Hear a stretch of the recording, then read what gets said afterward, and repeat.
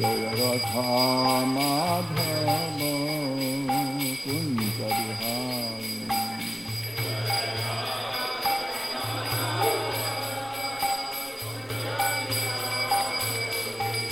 Gopi Jana Vallabha Girivaradhari.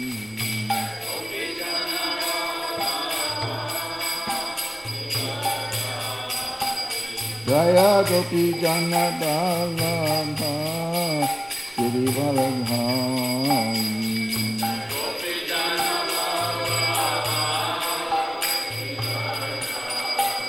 Yashoda Nandana Bhajana Ranjana.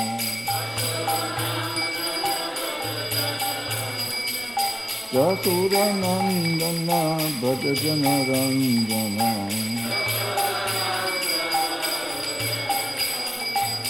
Yamuna Tira Vanachami.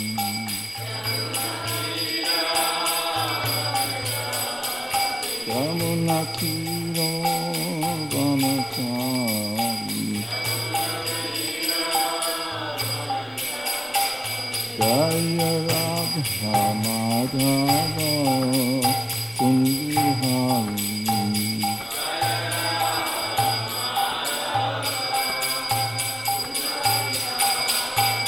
Jaya Radha Madhava Kunja Bihari.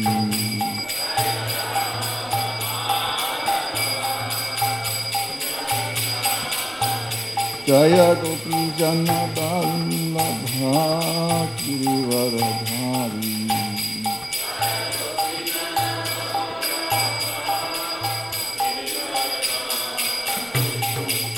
Yashoda Nandana Braja Jana Ranjana. Yamuna Tira Vanachari. Yamuna Tira Vanachari. Yamuna Tira Vanachari.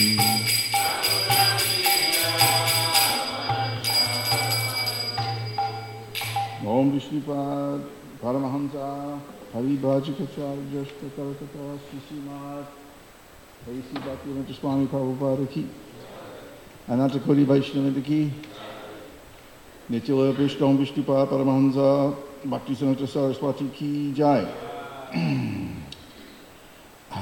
Prem Shri Hoshi Krishna Chaitanya Prabhu Nityananda Shri Advaita Gadadhara Shivasari Gaura Bhaktivinoda Shri Shri Radha Krishna Gopinath Shyamakund Radhakan Giri Govardhan Ki Vrindavan Dham Ki Mayapur Navadvip Dham Ki Tulasi Devi Ki Bhakti Devi Ki Gangamai Ki Chamanamai Ki Samadvaita Bhaktivinoda Ki Glory some devotees, Gaur Glory Shri Guru Shri Gauranga Gaur Pamanandi. Om Namo Bhagavate Vasudevaya. Om Namo Bhagavate Vasudevaya. Om Namo Bhagavate Vasudevaya.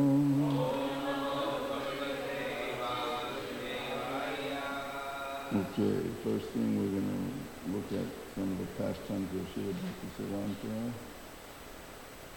I think what I'm supposed to be reading or talking about, chapter 7 and so. This concerns Vaishnavism. It said exoteric, but I guess this is exoteric. Exoteric refers to things going on in the external world. How Srila Bhaktisiddhanta interacted externally. And let's see, is it 6 and 7? 7 and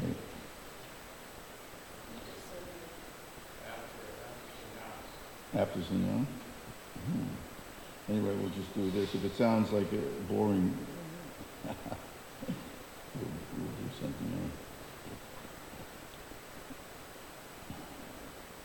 After Sannyas? After Sannyas? The next one after Sannyas, yeah. Yeah? Vaishnav literature, and the next one was exoteric. Oh, okay. Well, it might be too much to just, okay. Well, we'll just read 8, no, 6 and 7. Oh, they're short. Yeah, there's some shlokas here too. I don't think anything about sannyasis, right? Tell me if that sounds like we did it, because I wasn't paying that close attention. So there's a discussion here over Shruti and Smriti, and Srila Bhaktisiddhanta's understanding and relationship. Okay.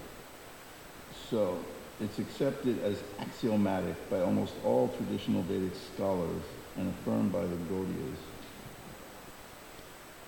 that the Shruti and Smritis are axiomatic. However, the Arya Samajis and a few others took the extreme stance of recognizing only Shruti and not Smriti. It's not just the Arya Samajis, but it says here Arya Samajis. Who doesn't know what Arya Samajis are? Arya Samajis, this means... What? You have to say the English Aryan. Yeah, well, yeah, Aryan. They think they're very advanced, but they also don't accept deities. They're very impersonal, very impersonal. So they are the extreme version of, they have temple but no altar and all this type of thing. They stress the study of the Upanishads, which they venerate as the cream of Shruti. If it was not explained, Shruti means directly spoken, and the Smriti is something spoken about that. So while rejecting the Puranas as non-Vedic, so they reject the Puranas means they also reject Bhagavatam. They think it's not impersonal enough. There's too much ecstasy in there, too much bliss.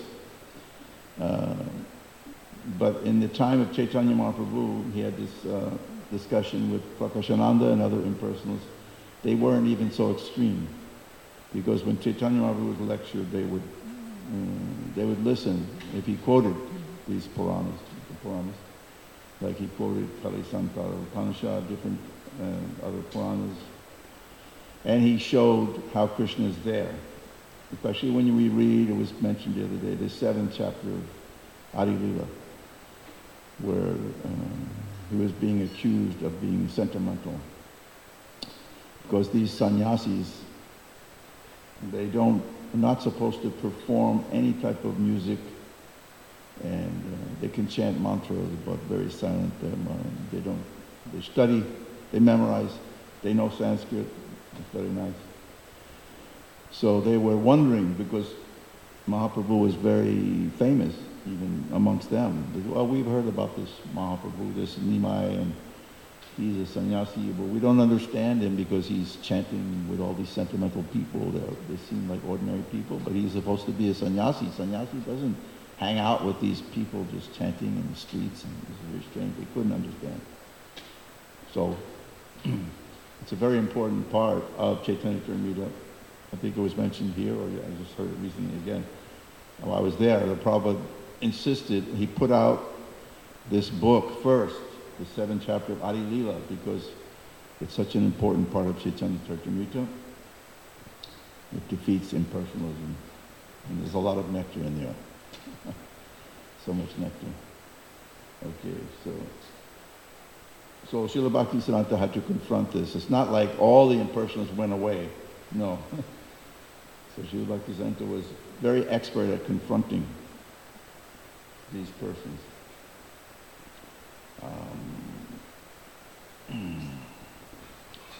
So they was challenged.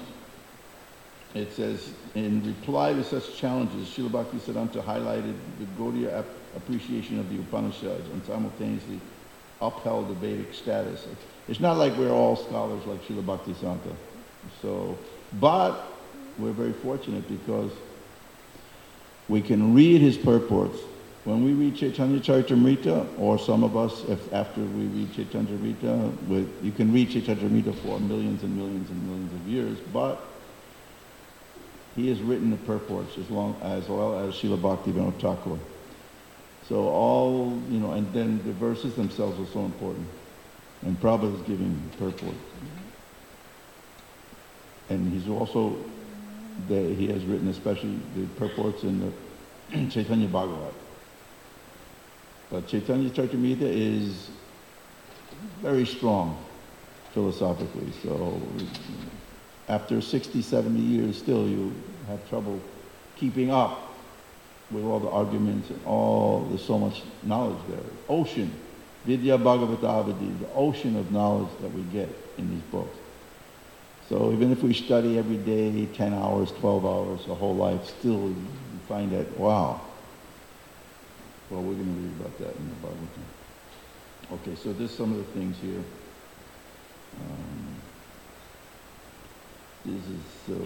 I'm going to jump now to this exoteric matters. So, Srila Bhaktisiddhanta was over 6 foot tall, which, if you go to Bengal, not so many people are a little tall. Pram's are tall. Not so short either, but somehow it mentions that he was taller than average. His complexion was fair, his forehead broad. Normally, of course, we see so many photos of Srila Bhaktisiddhanta. And there's some photos you see when he's a boy with his father, Bhaktivinoda Thakur, and sitting like this. And just by seeing the picture and having them look at you, you're benefited. Vaishnav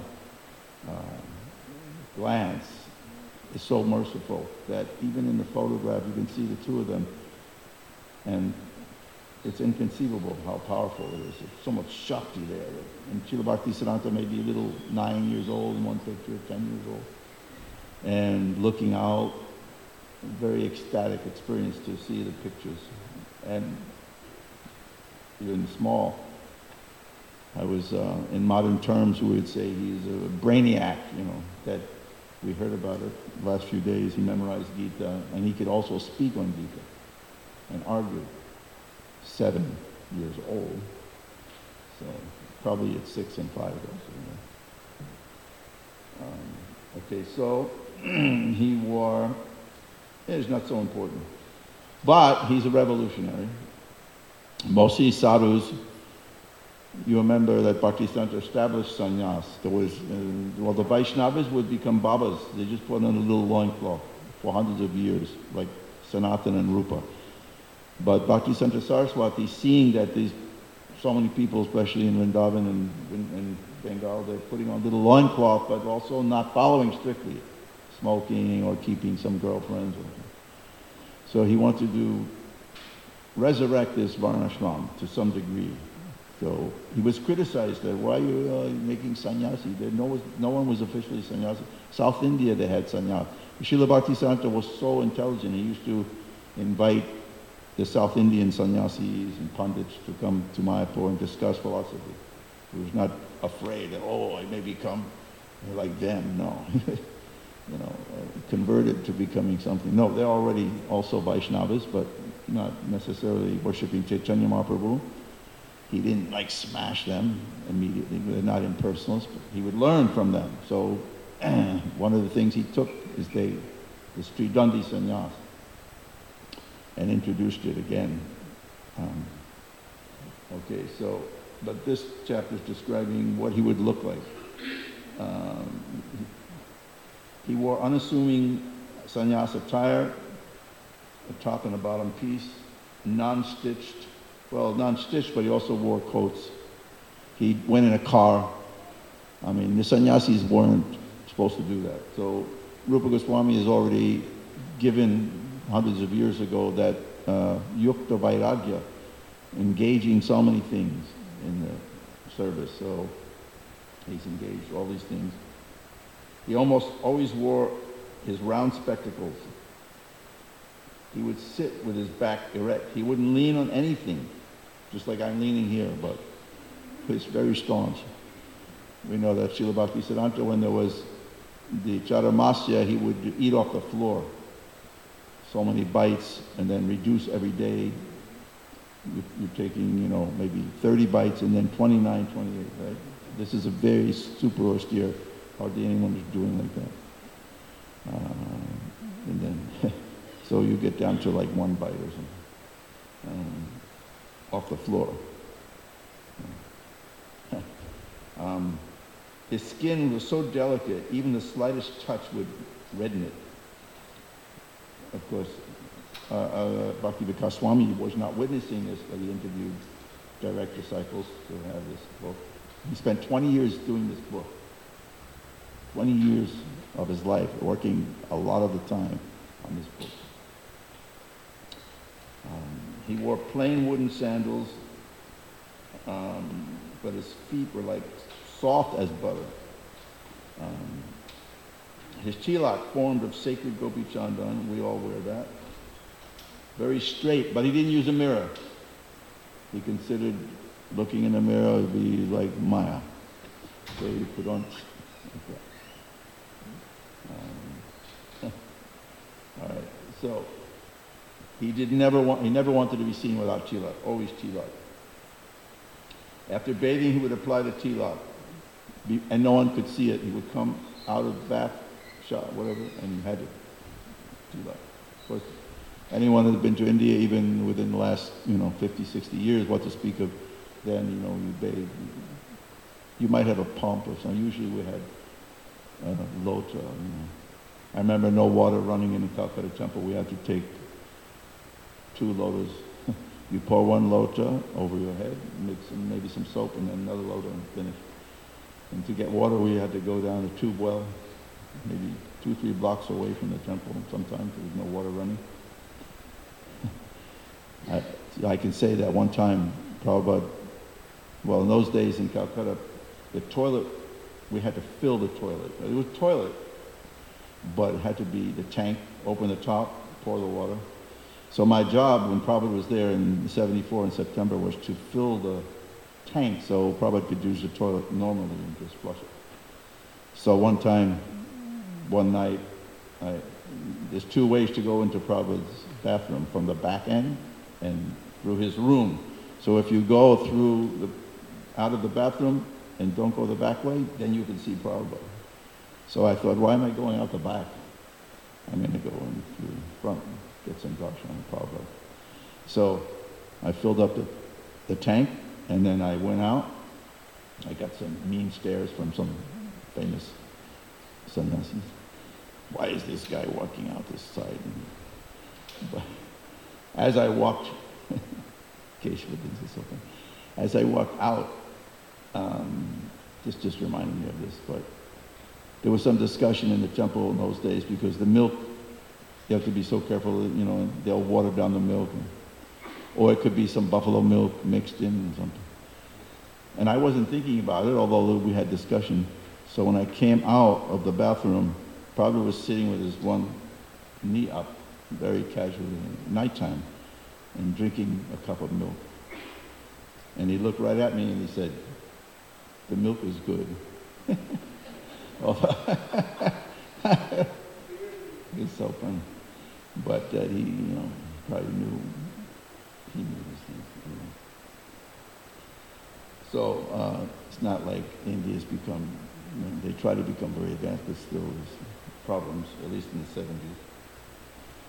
So, it's austere if you're a sadhu.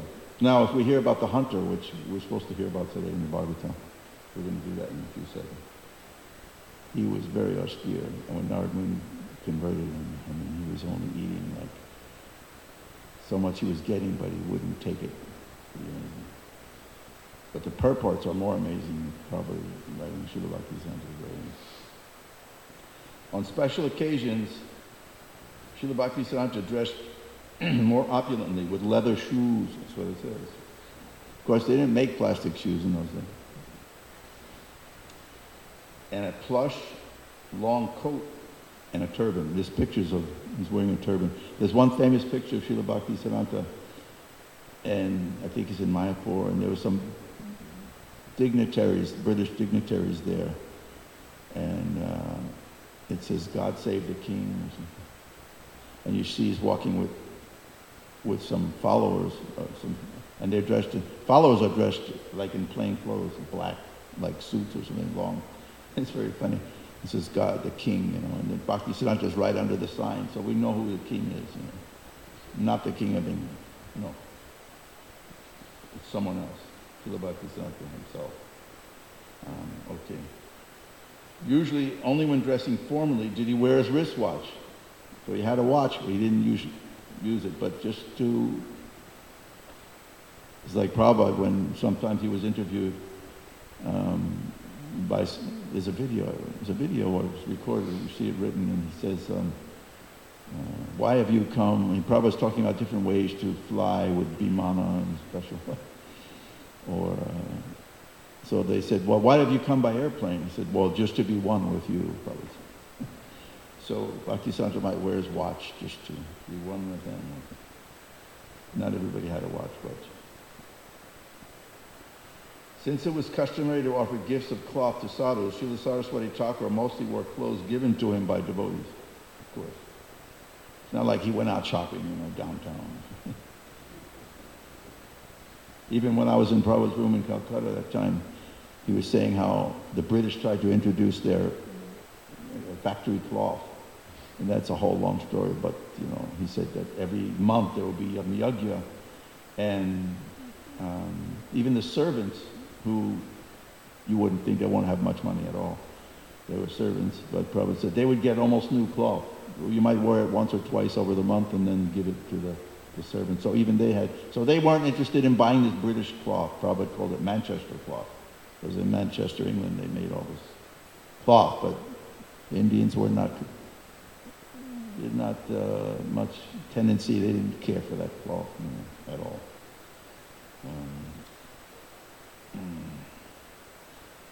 Daily activities.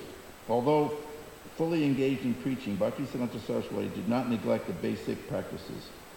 He was simultaneously absorbed in cultivating and distributing Shuddha Bhakti and did not waste a moment in anything else. He rose early, typically 2 o'clock, or sometimes up to 3:30 if he had been up late. After bathing, doing all that, he chant japa. And at 4:30, guess what? Mangalarti. Baba didn't invent this. It's coming from Srila Bhaktisiddhanta. And if not otherwise, after the morning services, he usually dictated essays and book manuscripts to Vasudeva, who would transcribe. When writing, Nisananta Vasudeva was a very, very super brainiac.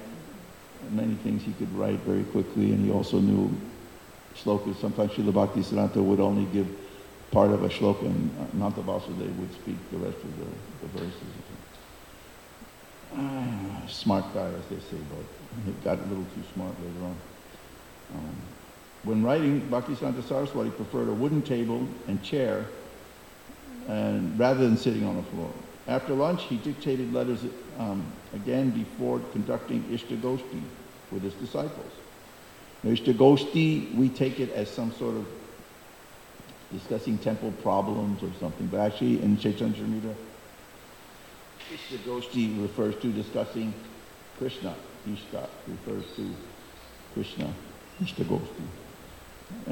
But there's some practical problems there also that's brought up. Apparently this was going on almost every day. In the late afternoon, he would take a stroll, I guess, like Prabhupada took a walk. In Puri, he would saunter up and down the beach, saunter. In Mayapur, on the road in front of the Mat, he would walk. It's called Bhaktisiddhanta Road now. In the Gaudiya Mat, and along the balcony, there was a balcony, he would walk up and back. Sometimes throughout the compound. Still, the compound is there, very nice. It's kind of long. I mean, of course, we have 300-400 acres, but they have maybe 10, 15, I don't know, but it's long. So you can walk there. It's quite a nice area. They have beautiful gardens. Okay. While walking, he would chant japa or shastriya verses. In other words, he would chant shlokas and like that.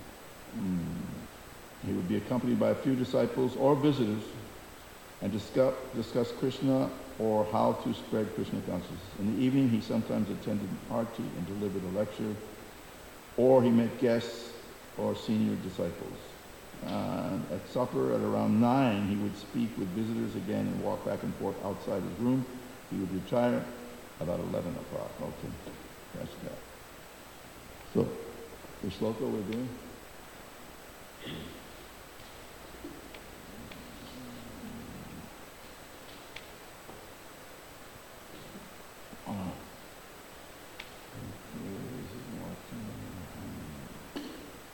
Five, 5:45. Here it is. Tanvahyatad asadvitibir akshibirye.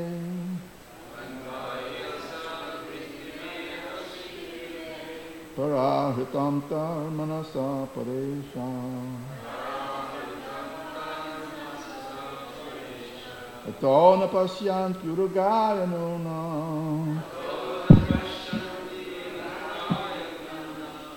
Yete padanyasa vilasa latya.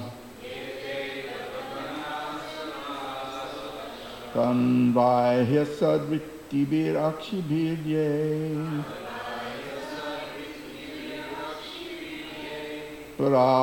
Parahritamta manasa paresha. Ato na pasyam yuragayanunam. Yete padanyasa vilasa latya. Okay, anybody wants to chant?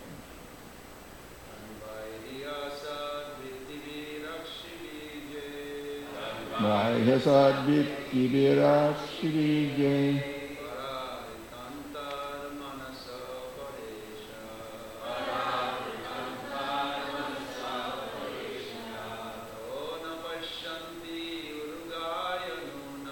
Ato na pasyam yurugayanunam.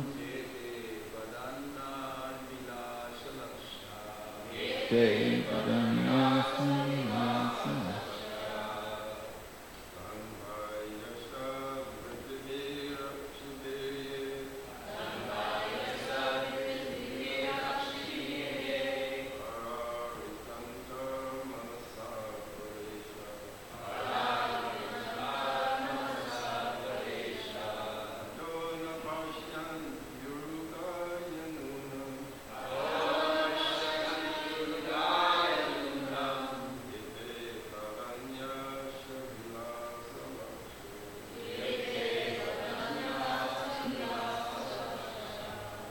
Ladies.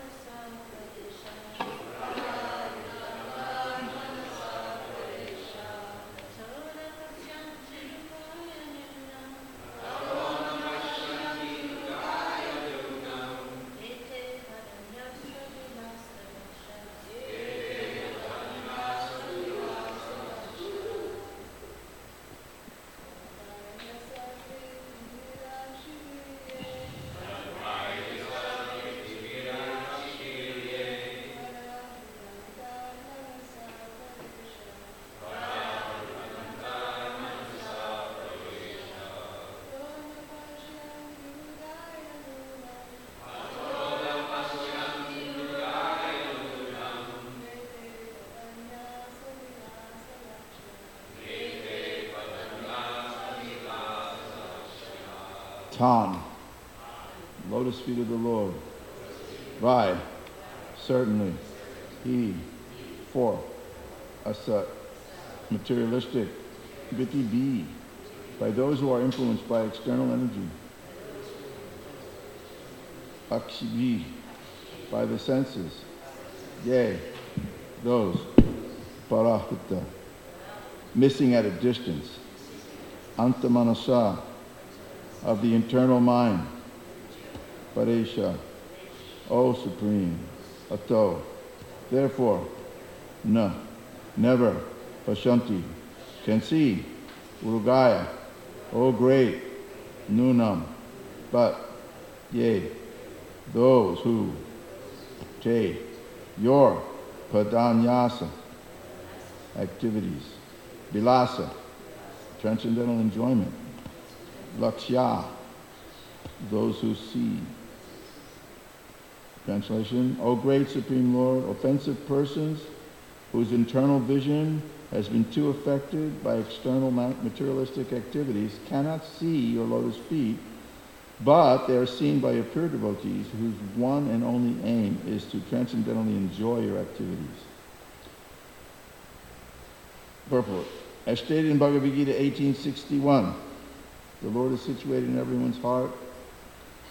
It is natural that one should be able to see the Lord at least within oneself, but that is not possible for those whose internal vision has been covered by external activities. The pure soul, which is symptomized by consciousness, can be easily perceived even by common man because consciousness is spread all over the body. The yoga system as recommended in Bhagavad Gita is to concentrate the mental activities internally and thus see the lotus feet of the Lord within oneself. So there's one verse in reference to this that Prabhupada would quote many times. Jnanavastita tadgatena manasa pashanti yang yogino yasyantam. He didn't quote the whole verse. One time he sings it, and you can hear it on a bhajan. That, what's the beginning of it? Anyway, the third line, yogino, Yang Brahma Varunendra Rudra. Actually, he quoted this verse to Yoko Ono, and he's, I think, referring to this verse, but not specifically thinking of Yoko Ono and John Lennon, but you can probably read it in that book. It has the Beatles on the cover and the chant happens. So he quoted that verse, and it's a whole long story. I'll never finish the book. Okay, so it's referring to that person who is worshipped by the Upanishads. We're speaking of the Upanishads. So Bhagavatam is explaining, yes, that Yang Brahma Varuna Indra Rudharma Rutastan Vati Devyaistavai Vedaistan Upadakama Panishadaya Gyanti in Samaga. Speaking of Vedas, the Sam Veda, it's glorifying Krishna. This is what Bhagavatam is saying. And the followers of the Upanishads, themselves, they're glorifying. Especially it says the holy name. Rupa Goswami has a verse like that, other verses. So these Upanishads, it's explained about Upanishad means to bring closer to Isha. Upa means bring you closer to Isha. Now those who are impersonalists, they won't go closer to Isha, but they'll stick to this impersonal. Still, they'll make some advancement by reading Upanishad. So Sarva Upanishadi Sharo Gavo Dugdha Gopalanandana. Bhagavad Gita is the essence of Upanishad. Upanishatsu is also Upanishad, bringing us very close because Krishna is speaking directly in Gita. So then this line that we're thinking of, Dhyanavastita, the yogis, the most advanced yogis, they're meditating, they're looking, Pashyanti it says. This verse even has Pashyanti. That's why we can think of Pashyanti yogi. No, they're seeing Krishna in the heart. That's explained throughout Bhagavatam. And what else does it say? Yasyantam navadu sora suragana tasmai divina.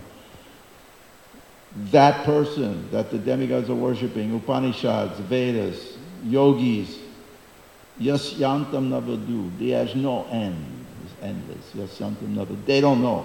Who doesn't know? Yasyantam navadu sura suragana. Not only the demigods and devotees, but especially the demons, they'll never know the end. So those who are influenced by demoniac nature are being referred to here. They can't see the lotus feet of Krishna. Many. In the beginning of the Bhakti Rasamrita Sindhu, and Rupa Goswami is giving, dozens of verses about this.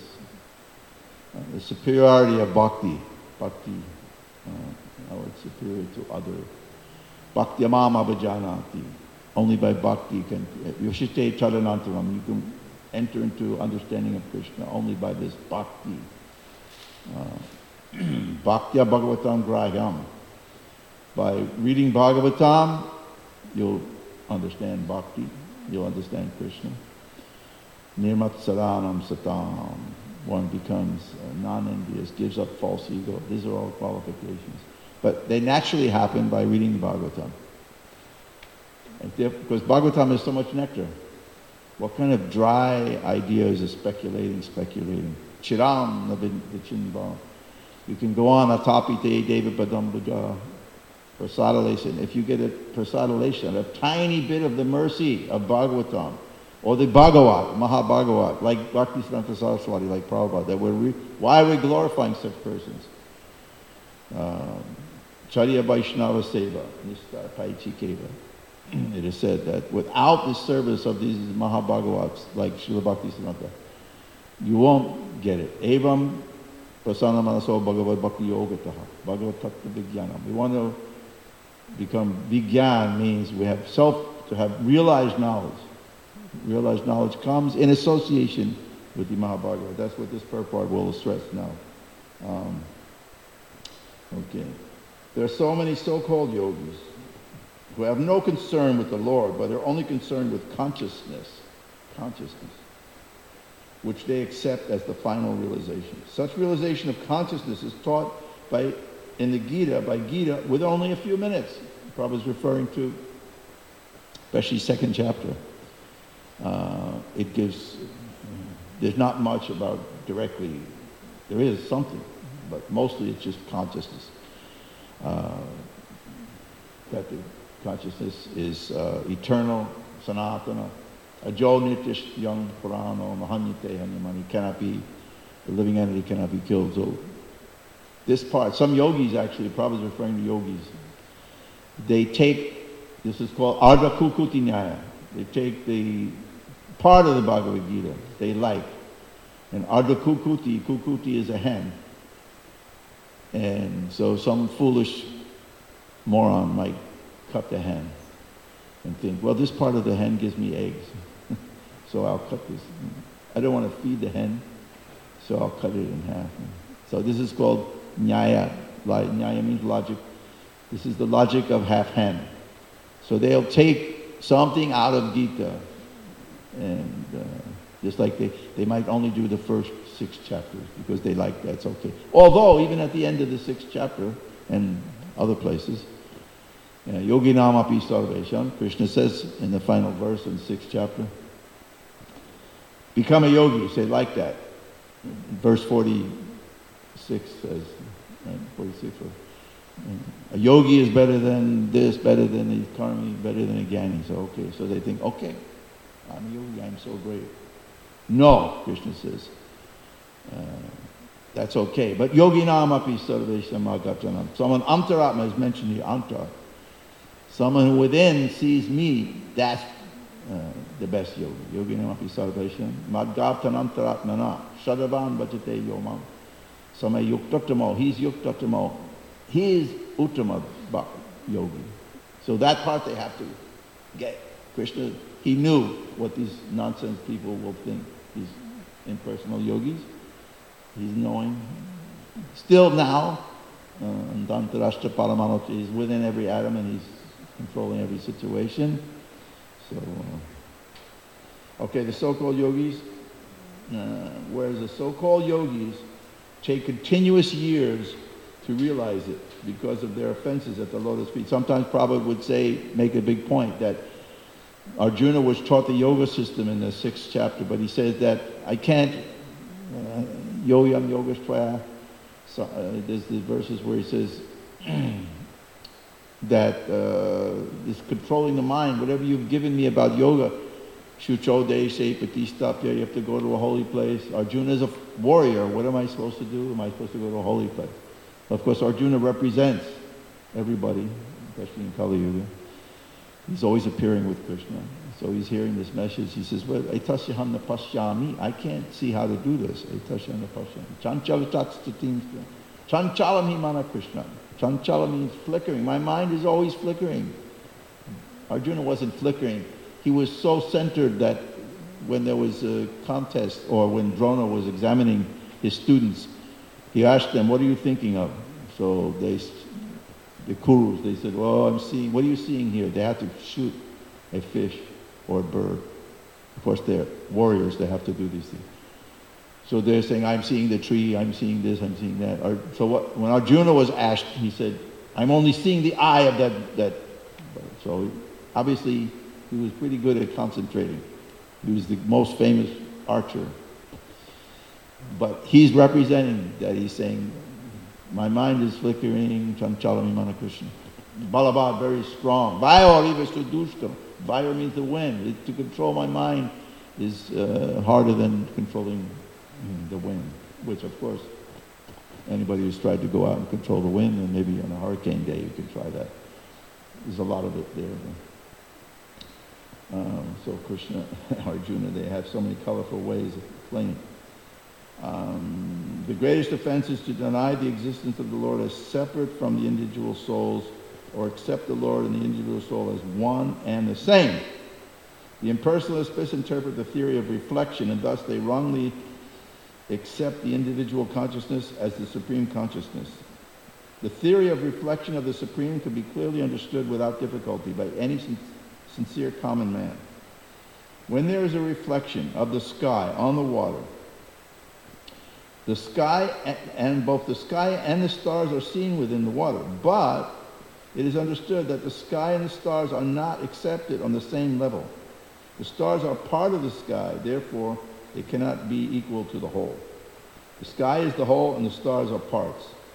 They cannot be one and the same. Transcendentalists who do not accept the supreme consciousness, though of course Vaishnavas have so many arguments about this. Bird, the green bird in the tree, he's still the green bird, although you may not notice it. There's a big forest, there's so many parrots in it. You look, you don't notice any parrots. Then suddenly something happens, a thunder, and all the birds start flying. Oh, whoa, wow, so many birds. Even today, it happens all the time. You may see something, it looks like a person, but actually then it doesn't move. It's just a piece of wood or some fence post from a long distance. So there's so much illusion.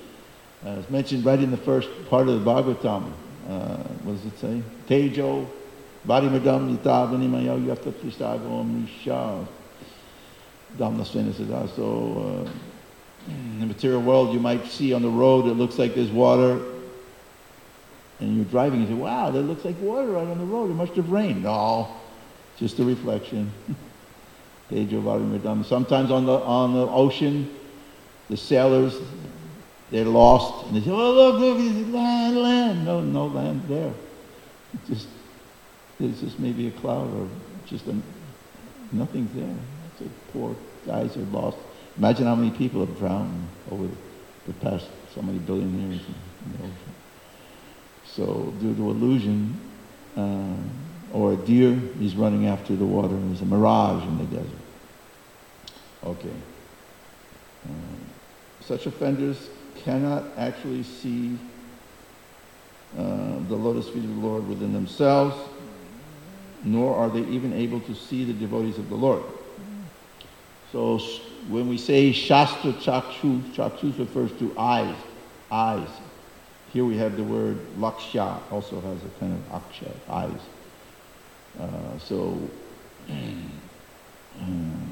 With eyes we can see, by Krishna's grace, we can see anything. But if Krishna doesn't want us to see, we will see absolutely nothing. We can go blind. Without the sun, that's Chaksharesha. He is the eye of Krishna, it's described in the Brahma Samhita. Then we can see. He's giving the light. Within themselves, nor are they able to see the devotees of the Lord. So in Gita there's references about that. Mudha, nanupashyanti, the mudha, avajanati mamu, manasantana. Those who are mudhas, they cannot see Krishna. They can't see how someone leaves their body. Utkramantam stitam bhapi, bunjana bhaganamritam. Mudha nanupashyanti, pasyanti. Jnana. Those who are Jnana Chakshu, they see with knowledge. Just like anybody, like in art, There's so many aphorisms. You should not draw what you see, but draw what you know. Of course we draw what we see, but the new person, when he's drawing a figure or something, anything, a tree, he's looking at the tree, sees a stick like that. But actually, if someone who knows, he's already knows that, oh wait, the trees have so many bumps in them and bark, and the leaves are going, they're not just as stiff like when a child does it. A doctor, he's looking just like we're looking at somebody, we don't know anything, but he's seeing some expert Ayurvedic doctor. So the guru is like that, Nidanavit. He can see what's wrong, like Prabhupada, Srila Bhaktisiddhanta, immediately engaged. When Prabhupada came before Srila Bhaktisiddhanta with his friend, they were bowing down immediately without even lifting their heads. Srila Bhaktisiddhanta saw them. You're educated. And well, he's seen Prabhupada's friend before, but so he spoke to him. But just by seeing, he knows. That's Jnana Chakshu. So this is Vigyan also. You are educated, you should go preach. Still, Prabhupada had some discussion that what we can preach, India is so a weak place, and nobody is respecting about saying, no, this cannot wait. Your nonsense, liberation, so-called Gandhi movement. We were not interested in that at all. Also the fighting when Subhash Chandra Bose came to Bhaktisiddhanta to say, we have so many men in you, why are you making them sadhu? We need soldiers to liberate India. He said, no, but they're all weak sadhus. Don't pick on them. Don't put your, Prabhupada said, don't put your glance, the way he described it. Don't go, Bhaktisiddhanta said, don't glance at them. They're just sadhus. They're eating some little thing. They're not. And so, this is Jnana Vijnana Nasanam. Their consciousness is destroyed. Their Gyan and Vigyan, described in Bhagavad Gita. Mudha nanupasyanti pasyanti. They're mudha, they cannot see. This is described. They're seeing bahir artamanina. They're only seeing value in external things. Bahir. Antar and bahir. Antar, bahir. Someone whose intelligence described also in, I think, 13th chapter of the Gita in some places, he sees externally, inside, he sees Krishna everywhere. Yetu sarvani karmani, dore tadvantike, very, it's mentioned here at a distance, but he's distant and he's very close. Krishna's very far away, and he's within, right within you. Upadrasht anumantak cha, 13th chapter of the Bhagavad Gita. That verse is there, upadrashta, he's overseeing and he's antar, he's within. Upadrashta anumanta, and he's permitting. Okay, I better read this. The offenders, however, lose the chance. First it says, the devotees of the Lord are so kind, they roam to all places to enlighten people in God consciousness. So Prabhupada is actually referring, I think the first verse, second verse, Janasya Krishna Vimukasya Daivad, in this chapter.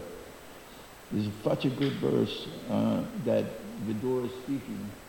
Janasya Krishna Vimukasya Daivad, by some misfortune, they're wandering, rather the materialists, they're Vimukasya, they've turned away from Krishna in this material world.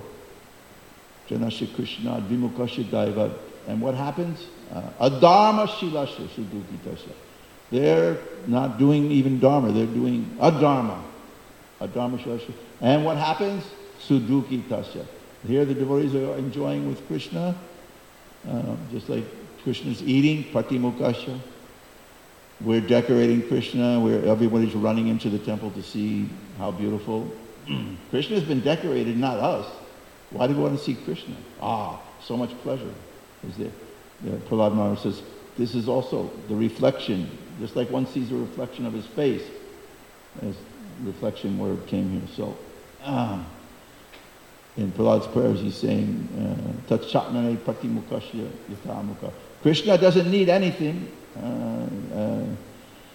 He's nijalabha purna. Prahlad Maharaj is saying, he's nijalabha purna. Naivatmana praboryam nijalabha purna. But still, if you give something to him, you're getting the benefit. We're not trying to enjoy. We are trying to enjoy material things, but the devotees, their enjoyment is much higher. Prahlad Maharaj says, Sadapnoti haya dukam. There's one verse. As soon as you try to enjoy and create some pleasure artificially away from Krishna, then your misery starts. Sukhaya dukkha mokshaya. There's so many verses described. Prabhupada refers to Shaiva hetu prayatetiko. Those who are kovido, the devotees are very intelligent, very learned. They don't try for anything. So Prabhupada's going to bring up some great examples which we should study over and over a million times. Especially, I just read the hunter story. Prabhupada's going to refer to that here. It says, they lose a chance to receive. Although the offenseless common man is at once influenced by the devotee's presence. In this connection, there is an interesting story of a hunter and Devarshi Narada, a hunter in the forest. Although a great sinner, was not an intentional offender. But when you read the story, he was not intentional offender, means that he was trained to half-kill animals. So Narad Muni, he saw some animals in the forest. He saw a rabbit, he saw a boar, he saw a deer. They were half-killed, and their legs were broken. And they were struggling in pain and like anything. And so he's thinking, what's going on here? So then he saw the hunter at a distance, hiding behind a tree because he's going to shoot some more animals. So Narad Muni saw the hunter and he said, oh, my dear sir, like, let me see now, you're a hunter, but killer, murderer. And so he said, did you half kill these animals? I see them, they're struggling in so much pain. He said, how come you don't just kill them? And like that, immediately, if you're a hunter. He said, no, because in my tradition that we like to torture the animals first. Don't mind. You're a sadhu, but he was very attracted to Narada Muni. So the story, why is this story being told? Because it's such an ecstatic thing that Mahaprabhu is speaking we're reading the, I think, 22nd chapter, but in 24th chapter, there's so much nectar in that you read it over and over whole life, then you think, what did I read? How can there be so much in these verses, in these books? So when I just read that story again, I thought, wow, there's so much there. So Narad Muni said, do me one favor, like, don't do that. Just kill those animals and like that. And he said, oh, dear sir, do you want something from me? I can give you some skins, like that. So Narad Muni, of course, he doesn't want, he said, no, I don't want any skin. If you want to do me one favor, then you stop torturing the animals. But and he explained this to the hunter, that these animals, in next life, they're going to come back and they're going to kill you. Even the word mangsa, meat, means ma'angs. I'm eating you, you will eat me. But so the hunter, he was just ignorant. But Narad Muni convinced him to stop, finally convinced him, stop killing these animals. You're going to suffer like anything. You're going to get this simple reaction. He said, oh, wow, I didn't know that. You please. So he said, you do one thing. Then he fell down at Narad Muni's feet. Narad Muni said, okay, now you can break your bow. The hunter said, break my bow? Are you serious? I mean, don't get too extreme now. I mean, breaking my bow, how will I live? My wife. He said, you'll be okay, I'll take care of you. So he broke his bow. He's thinking, oh my God, he broke my bow. That's it, finished. It's just like if you're a violinist and you break your violin or something. And whatever it is, he broke it. And Narad Muni made sure that he got some food, and gradually everyone came to respect the hunter. This hunter, Narad Muni, is converted him. Now he's a sadhu. He's a very great sadhu. He became very renounced. He had a tulsi plant he worshipped.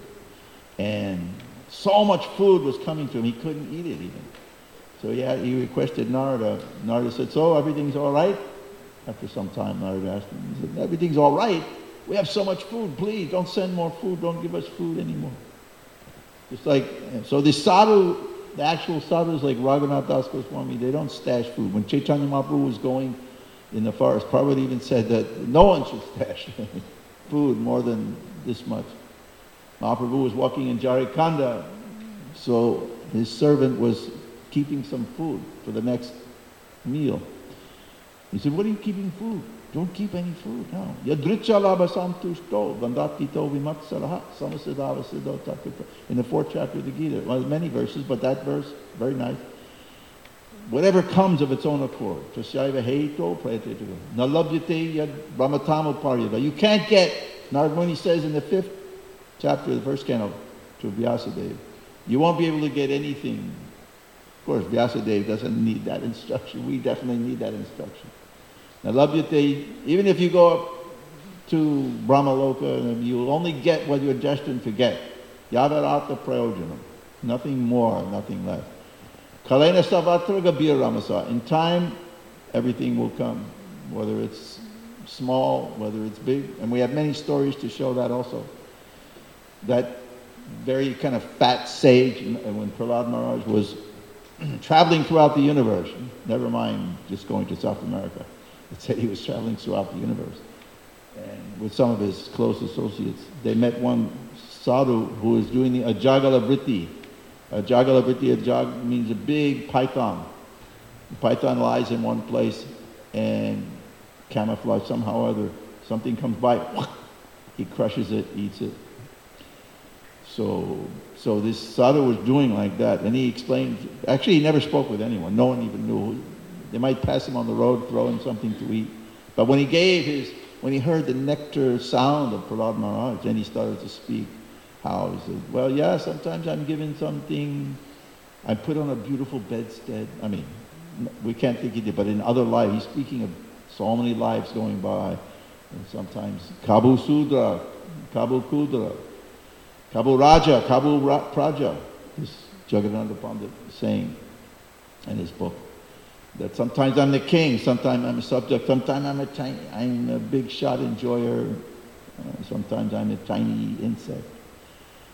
So all the Bhagavatam is teaching us this Vairagya Vijja Nija Bhakti Yogam. So this hunter, as it's described here, he became a very great sadhu in his story. But it's in relation, because in the beginning of the 24th chapter of Madhya Lila, Artang Sung Yapakashayan, it says, Atmarameti Padya Karshatangs. Lord Chaitanya, in the first verse is described, he gives many explanations of the Atmarama verse. Atmarama verse means that Krishna, he attracts even those who may consider themselves detached Atmaramas. They're happy within themselves. They're actually Atmarama, taking pleasure. Sukho Atmarama. Because they know there's nothing in the external world. But even those persons are attracted to hearing about Krishna. Just like Sukadeva Goswami, you read in the 2nd canto, he heard, Parinishti Topi Nairagunya. He was beyond the gunas. Parinishti Topi Nairagunya Uttama Shloka. But when he heard, he was in the womb of his mother, but Vyasadeva was speaking Bhagavatam and composing Bhagavatam. He was very attractive. But he didn't care even about anything. Even the womb, didn't even want to come out of the womb. He was self-satisfied. So, when Lord Chaitanya had spoken with Sarvabhauma, he gave some 18 different meanings. Sarvabhauma Bhattacharya was big Pandit, one of the biggest Pandits, incarnation of Brihaspati. So he gave some 7 days speaking with Lord Chaitanya. And Mahaprabhu didn't say one thing. He said, what's going on? You understood what I said? Yeah, I understand that. I understand this Vedanta Sutra and all that, but what you're saying is just clouding over it, nothing. He said, okay, but you speak. So when he spoke, he gave 18 meanings, and Sarvabhauma was astounded. How he's giving so many meanings. So when Sanatana Goswami heard about that, and he met Chaitanya Mahaprabhu, he asked, can you tell me that conversation again? So he said, well, I don't remember anything I said to Sarvabhauma, but we're like madmen. So, I don't remember, I was like mad. So you're also, you can say, if I come in contact with you, I may say something. So, Sanatana Goswami was also like a madman, Krishna. So when he spoke, he gave 64 different, actually he said there's unlimited meanings. So Lord Chaitanya is like the horizon on which the verse, the Atmarama verse appears, just like the sunrise, Arka, the sun. So that, most of that chapter is describing, so this hunter story comes in that context. That, because one of the meanings of the Nirgranta can be a hunter, even it can be a self-realized person, he can be a hunter. So if one knows the Sanskrit, he can describe these things. Okay, so already it's 9 o'clock, we haven't even all finished the purport yet. But Prabhupada's comparing the hunter to this other story, which every year we hear about Damodar Leela. The beginning of the Damodar Leela is all about Manigriva. And here it says, Nalakuvera and Manigriva, even though living among the demigods, they had to undergo the punishment of becoming trees. Because the hunter became so saintly, he didn't even want to touch an ant, you know, when Parvat Muni came with. But here, the Manigriva and Nalakuvera, they were going naked.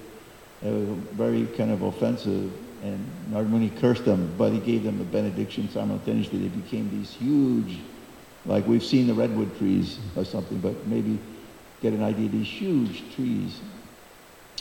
And Krishna dragged his, what is it called?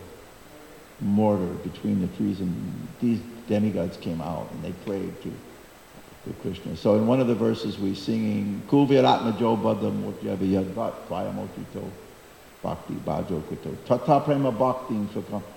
Devotee there, Satyavrata Muni, he's praying to become like these two sons of Kuviratmajo Badam Murtyavi. Namokshekar Homeshti Damodareha. I don't want any type of impersonal liberation. Manasyavarashtam. Kemanyai. I only want to meditate on these pastimes of Krishna. So that's also a long story, and they gave prayers. You can read in 10th canto, chapter 10, all about the prayers of these demigods. But they were offenders. They have to wait until they receive the mercy. So Narada Muni gave them the mercy. Due to their offenses or their extreme materialism, they can't see the devotees of the Lord. Engaged in external activities, they kill the internal vision. The Lord's devotees, however, don't mind the offenses of the foolish and their many gross and subtle bodily endeavors. The Lord's devotees continue to bestow the blessings of devotion upon all such offenders without hesitation. And again, back to that verse in the beginning of this chapter, Janasya Krishna Vimakosh. Charanti Nunam. They go everywhere. Anugrahayeha. Out of mercy, they deliver all these fallen persons. Just Guy Vidura is praising Maitreya Muni. Okay, so if we have some comments here. Questions? All right, microphone, please.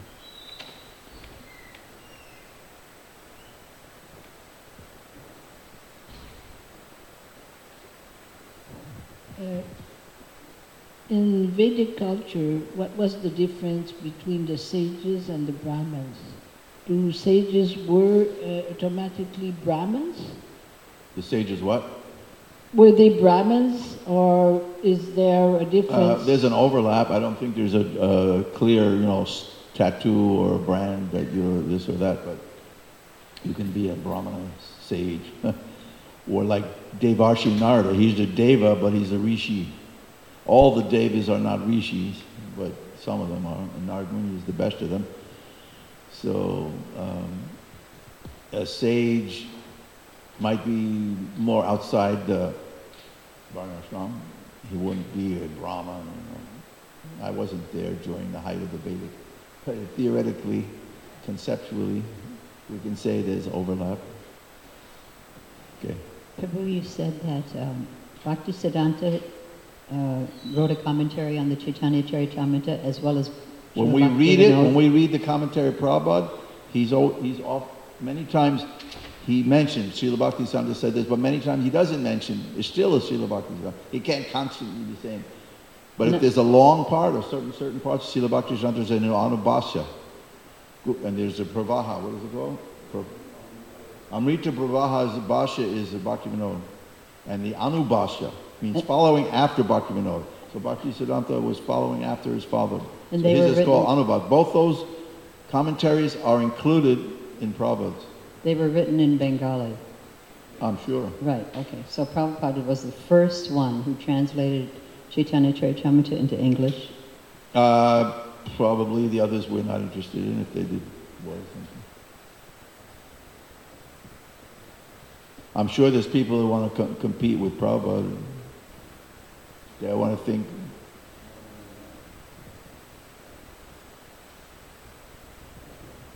Earlier you were saying something about they mix buffalo milk or they use buffalo. But what is it about buffalo milk that? Well, there's that one morning walk yeah. where, if you want to hear a direct quote from Prabhupada,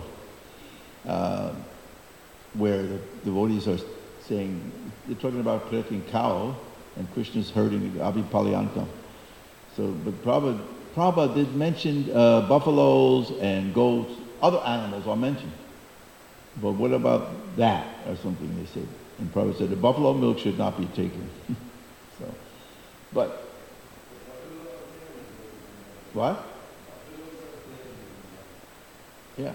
Yeah. Some they use it. They use them for working and like that. But you know, the buffalo, they don't sweat properly, so the sweating poison is in the milk. They give you energy, but it takes away your brain power. Yes, definitely. One cow herd guy, he said he observed that when the buffalo calf gets mixed up with a group of buffalo, it cannot find its mother. But when a cow's calf is lost from the flock, it quickly finds the mother. So he says that the calf gets more intelligence from the cow's milk, whereas the buffalo milk makes you dumb. You know, you can't. You know. Right. Yeah, you know, it's. We know that we spend time in India.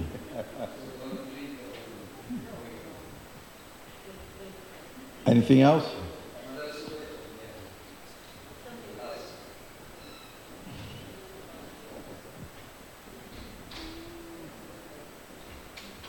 I was just remembering when we were reading last night about Vaishnava literature, Srila Bhaktisiddhanta. Louder? I can't remember the name of the person. It was maybe like Lala Dindu. He came. Anyway, Right, I have it here. You want to hear that? No, but I'm just saying the quote. It's a good story though, but we don't have time. It's 9:10 But already. the quote was, "I came to scoff, but I stayed to pray." Like he was completely. Yeah, it's a big part of chapter 7. Yeah.